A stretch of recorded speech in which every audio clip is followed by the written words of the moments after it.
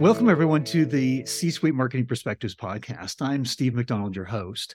And today we have on a three-time B2B CMO, Stacey Furios. And Stacey, you've been in fintech a lot of your career. You've worked with big multi-million-dollar organizations that had big budgets. You've seen how at a very complex, very well-funded organization, how do you do things, right? And you've also then been in places where you can be more agile, right? And the structure isn't as much there. Not that structure is bad, but you've kind of seen the gamut in terms of how do you do things successfully, especially how do you create the perfect buyer's journey? Because that's where we spend the vast majority of our time. How do we cater to and nurture that journey, right? So if you wouldn't mind, maybe expanding a little bit more on your background. You're right now at GreenCheck, what GreenCheck is, and then we'll kind of get into that buyer's journey and what your perspective on that is. Sure, of course. Thanks for having me to start off with.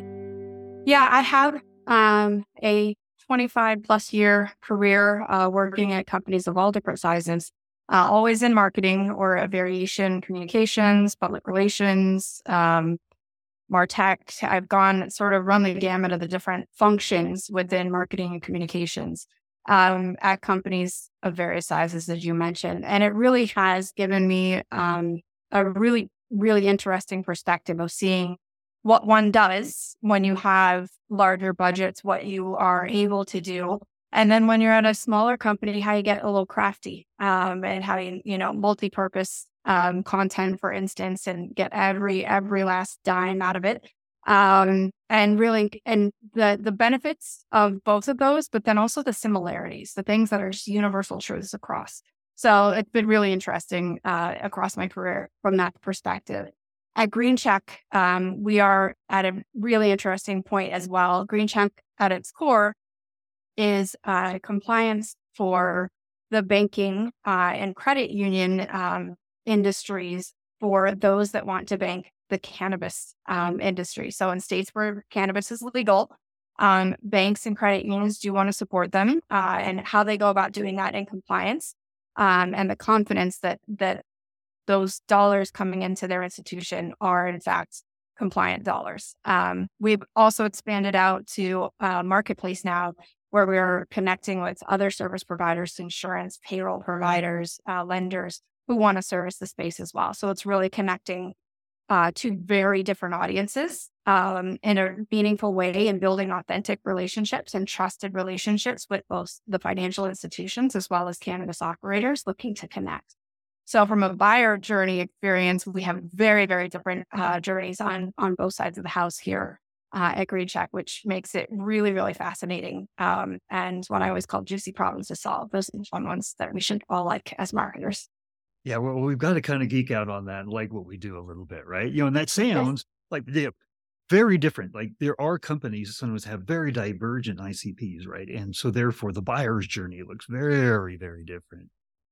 Let us kind of get started and tell us, you've got a very unique perspective on how to develop the buyer's journey, what the buyer's journey is. Maybe share that with us just to get started. Yeah, I think as marketers, we all tend to, the literature is always written around the funnel, right? We've got top of funnel, we've got mid funnel, bottom of funnel, and then once they're customers, we've got the engagement. So we're very focused on sort of the marketing theory of it all, which is all true. However, most marketers will also acknowledge you cannot force the buyer into your funnel. You have to meet them where they are in their buying journey. And that's the piece that we really need to focus on. And that's something that I'm very much passionate about. We can't, I'm always talking across any team that I've ever worked in about how we can't force them into the buyer journey, right? We need net new leads. We need this. We have to nurture the ones that are here. Once they get to this point in the funnel, then we're going to do this. And sales wants them to be sales qualified and turn them into pipeline. And so they're active deals. So we tend to look at it from a very internal perspective, but we have to flip that and focus on the buyer journey and what do they need at certain points of their journey, and where are they at? How can we support that? And even just when we look at the stages: brand awareness, brand credibility, demand gen, lead gen. I would flip those around and say brand awareness is I see you, right? From the buyer perspective, I see you. Then brand credibility is I trust you. Demand gen is I need you or that, whatever you're selling. And lead gen, when you get further down, is I want to buy from you specifically. And, and that just goes through, and it really is flipping that lens to really focus on who we're selling to. Even in B2B, it's still about the person.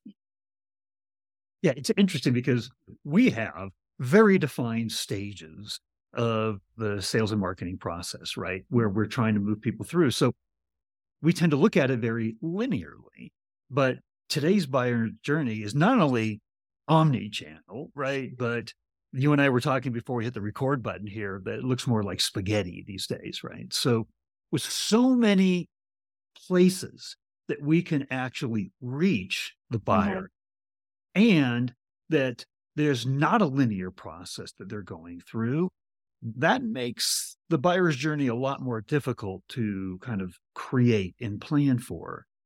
So how do you do that? How do you solve that problem? Yes. Well, and I think it's the eternal, I'm not sure that there's ever a solve, but it's an ongoing solutioning of that process. Because I agree, there is no linear journey experience anymore. As much as we would love it to be, it would be much easier to track, much easier to predict and forecast. However, that's not how we buy. We all know how we buy. I might hop in the middle of the journey because somebody else told me about your product or I read a review. So now I've seen you, I trust you already, and I'm jumping in right in the middle. So I'm going to blow your statistics out of the water of what you're expecting me to do the moment that I come to you. I'm going to go right and raise my hands. That's abnormal. We cannot plan for those. However, that's why having a multi-channel strategy overall is important. You need to be continually filling your content for public relations purposes. You need to be continually fulfilling your content for blogs that might be more applicable to your mid funnel, if we're looking at that way. So it's sort of always planning for all of them, all of those stages, and then tracking. I know we'll probably go into detail at some point around sort of performance tracking, but really, really looking at where people are coming in, where are they triggering? Most importantly, kind of looking at where they're stopping and where they never come back, because those are the things that are really much easier to spot and fix than mapping out all of the spaghetti. You can't map the spaghetti because, I think we all know what's the statistic now, 70% of the buyer journey is online before you ever even know who they are. Right. Before they ever want to even talk to you. Exactly. So instead of mapping the ideal and figuring out that, remove the barriers, right? And again, that's flipping it on its head a little bit and looking at it from the buyer journey. What stopped me? Why didn't I proceed?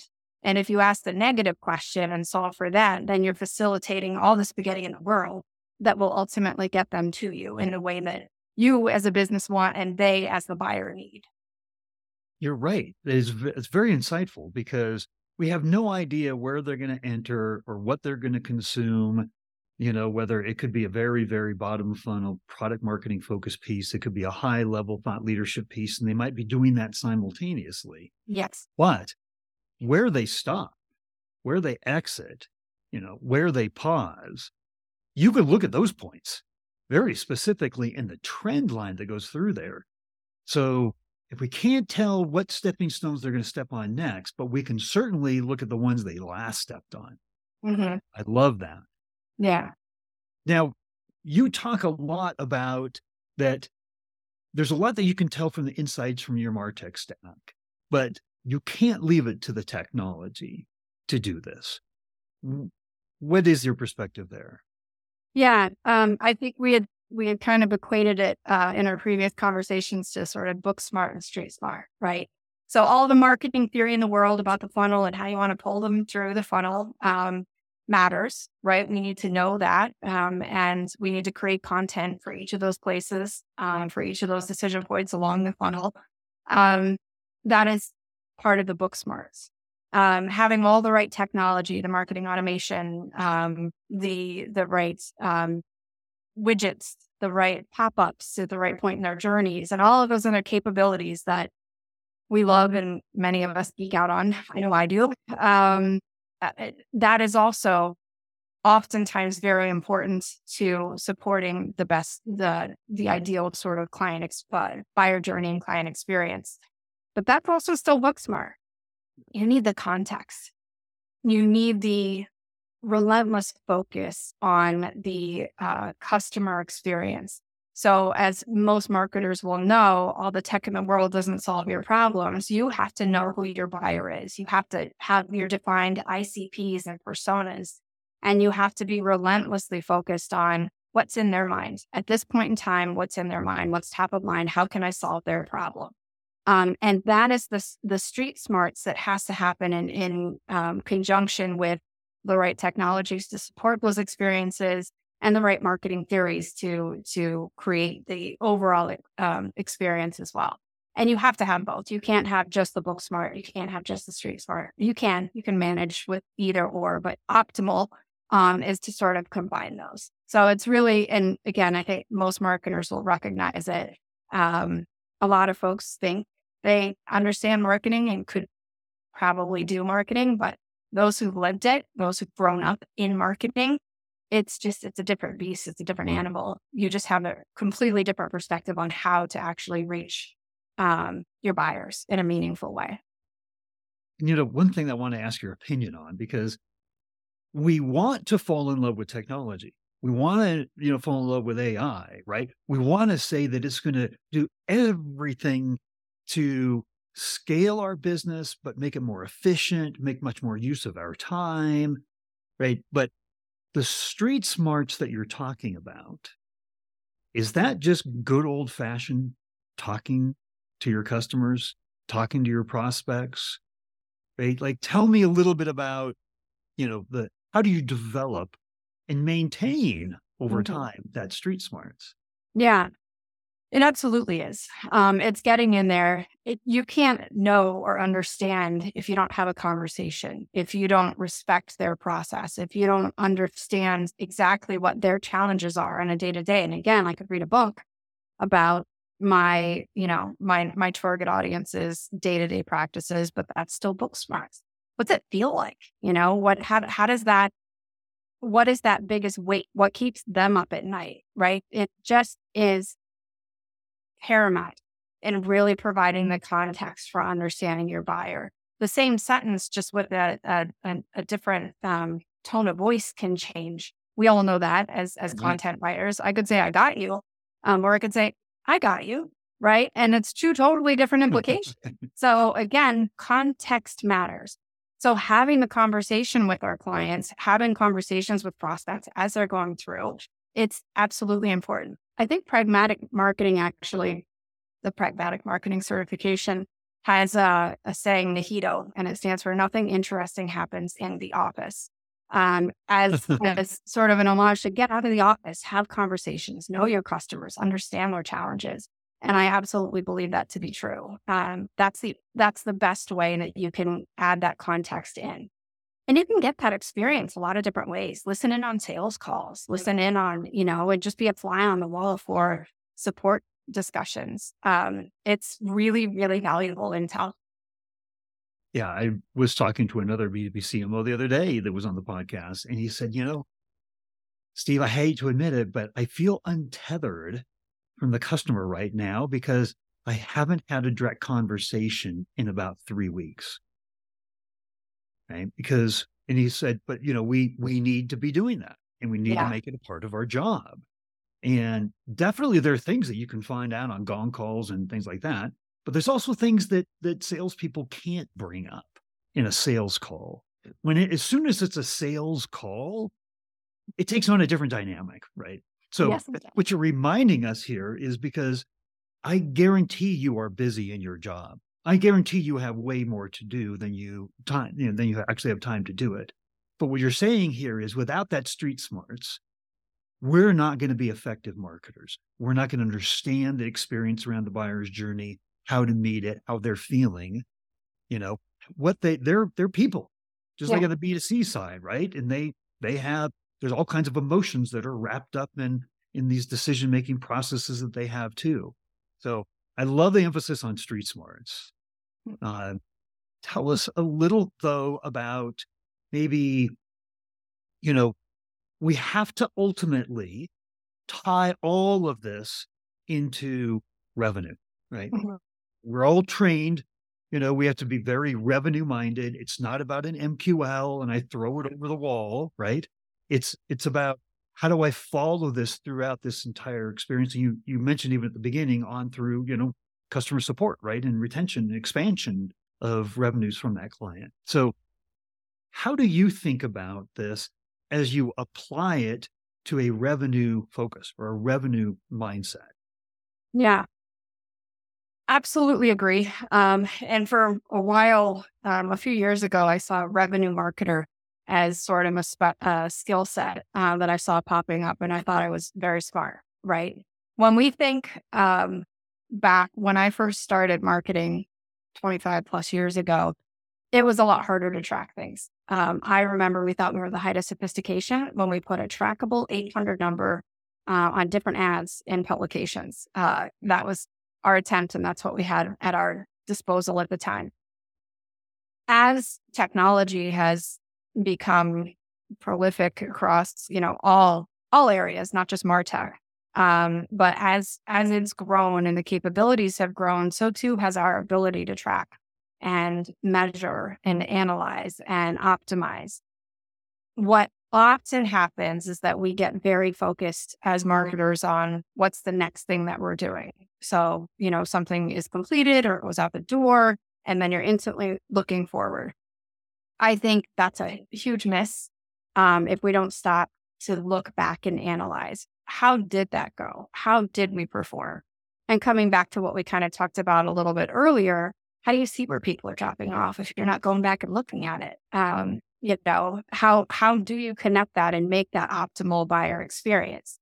So that those insights and intelligence gleaned from accurately tracking and tracing and creating these experiences, all of the correct data points that you need, the data points that you need for revenue focused contributions. So beyond MQLs, as you said, you can't just throw them over the wall and say, hey, sales, I gave you, targeted 100 this month. I gave you 120.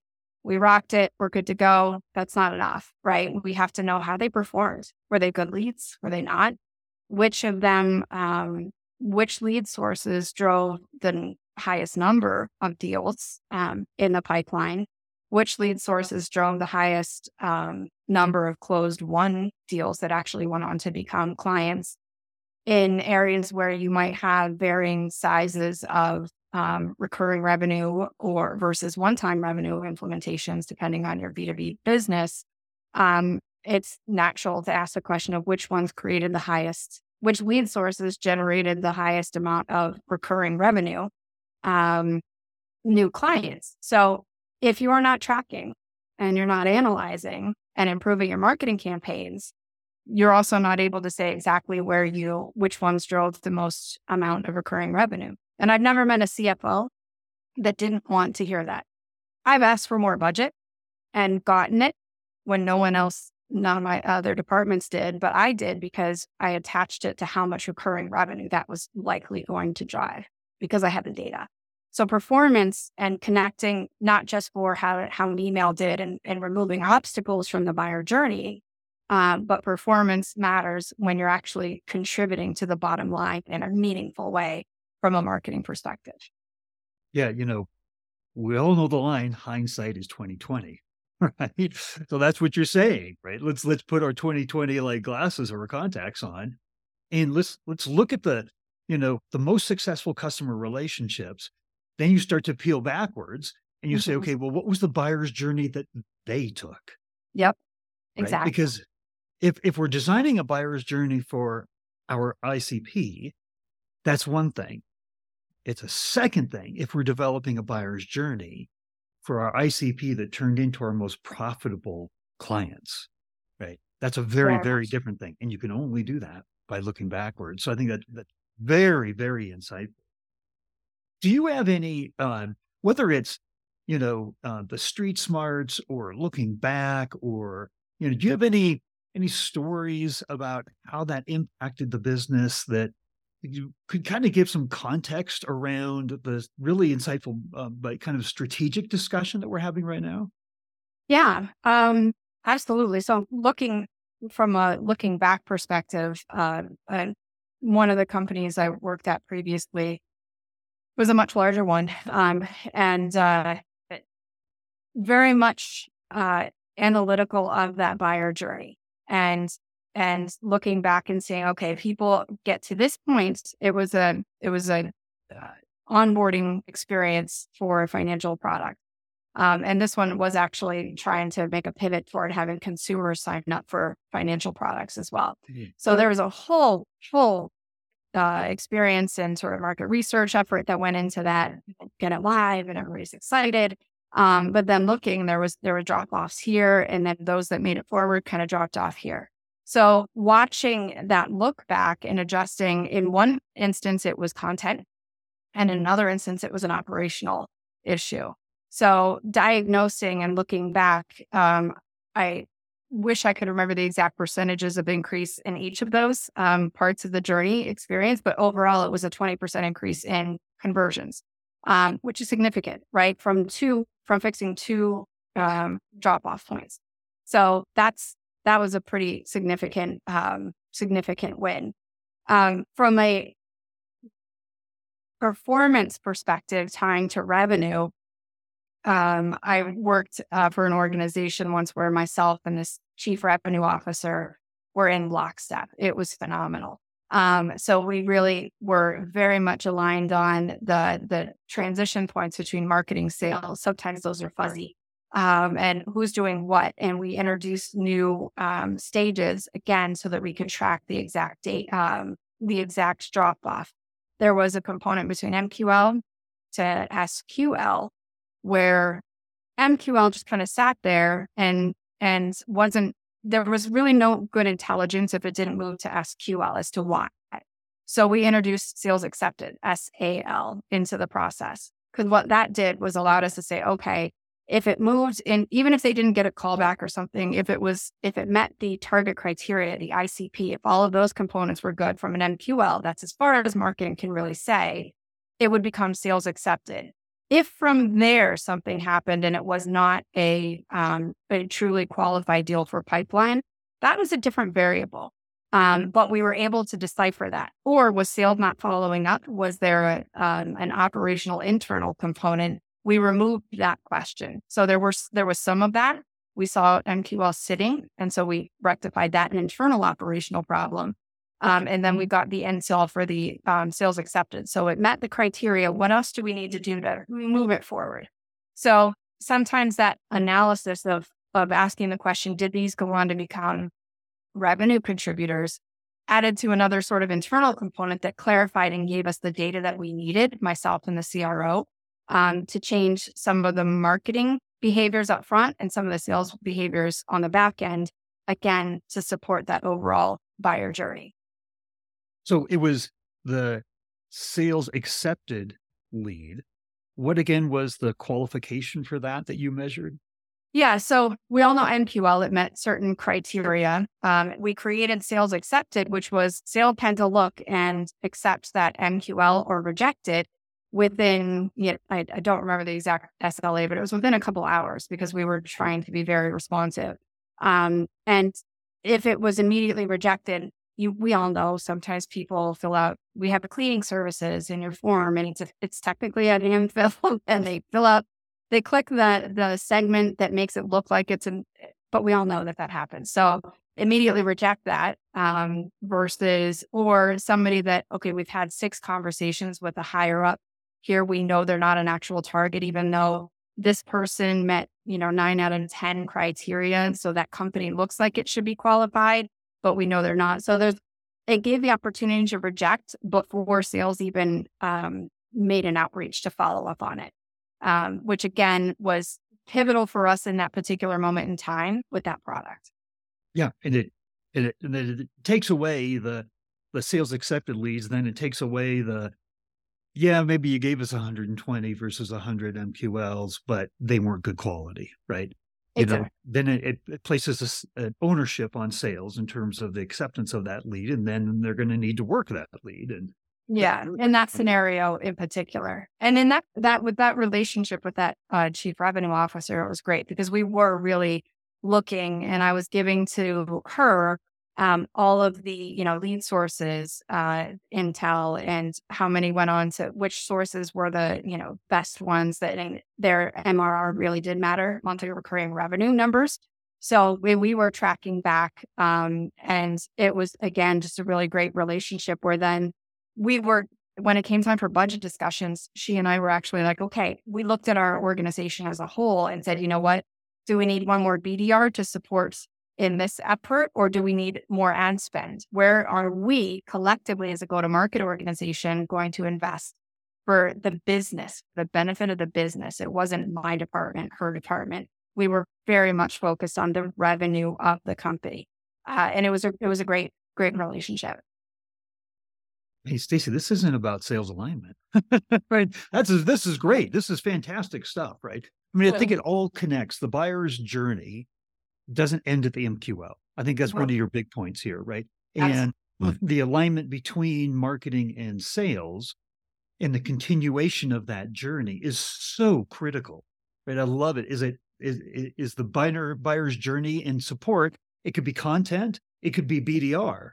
Right. I mean, it could be operational. It could be all kinds of different things. So expanding your definition of that buyer's experience and what marketing can actually be open to that is actually needed during that buyer's experience is a big takeaway that I'm taking, that I've gotten from this conversation here. Absolutely. And we were building content for the BDRs as well. So that was just one other channel in my marketing mind. All of the content that we needed at various stages to support the discussions, the thought process, that buying experience, that was just one other channel that we needed to support. Because again, when you flip it away from the funnel and who owns what part of the funnel, and you look at it from the buyer journey, we are all responsible for the buyer experience in that buyer journey. So where are they? What do they need? And I don't know a single marketer that wants a BDR to be writing the content that is going out. So we need to look at that as one more, channel where we can manage a message to get the right focus where it needs to be. So a couple of times you've brought up the idea of content, and I think what you just said there was like a really great takeaway. So you took away my last question of the podcast, which is what your takeaway is. But what I'm interested in learning is content has come up a number of times, right? And if I were just to ask you a question, and I'm going to ask you to rate the importance of content on a scale of 1 to 10 in terms of the overall growth and success of the company, how important is content? 1, not important at all. 10, vital to the overall growth and success of the company. How would you rate that? I would say 10. If I were not such a literal person, I would go higher. But within the confines of 1 to 10, absolutely 10. You need content. That's the face of through which a buyer sees you. That is the face through which they communicate. Content is everything. It's the videos, it's the website, it is your messaging in media. It is all things. And in a world where 70% of the buyer journey is done online before they ever even speak to you, content has to be the focus, which is why it's so important to keep top of mind what the buyer is experiencing so that your content is seen through their lens and that they can quickly say, I see you, I trust you, I need that, I want to buy from you. And then further down the funnel, when it's, when they're actual clients, I want to grow with you. Content doesn't end just because marketing is typically focused in the top to mid funnel. That's not seeing it through the lens of the buyer journey. And it's not revenue focused either, because a significant portion of a company's revenue should be from their existing client base, right? It's Yep. land and expand, right? Yes. So if we're revenue focused, we need to be not just top middle focused, we need to be bottom, and we need to be post purchase focused as well. Very much so. Very much so. Well, it's such a fantastic conversation. If somebody had a follow-up question, would providing them a link to your profile on LinkedIn, would that be a good way for them to get a hold of you? Absolutely. Absolutely. Yeah, that I'm more than happy to talk. I always joke I am a marketing geek. I love marketing theory. So I can talk ad nauseam. So bring it on. All right. Well, thank you so much for just contributing to the community here and the way that we're thinking about just how to not only we in our jobs be more successful, because CMOs fail at the fastest rate of anybody in the C-suite, unfortunately. But how do we make the overall company more successful? And I think that would contribute to our own individual success at the same time. Absolutely. Absolutely. Yeah. We have to support each other in the community as well and share best practices and ideas and brainstorm. So yeah, I'm here for all of that. All right. Well, thank you. Thank you very much. Thank you.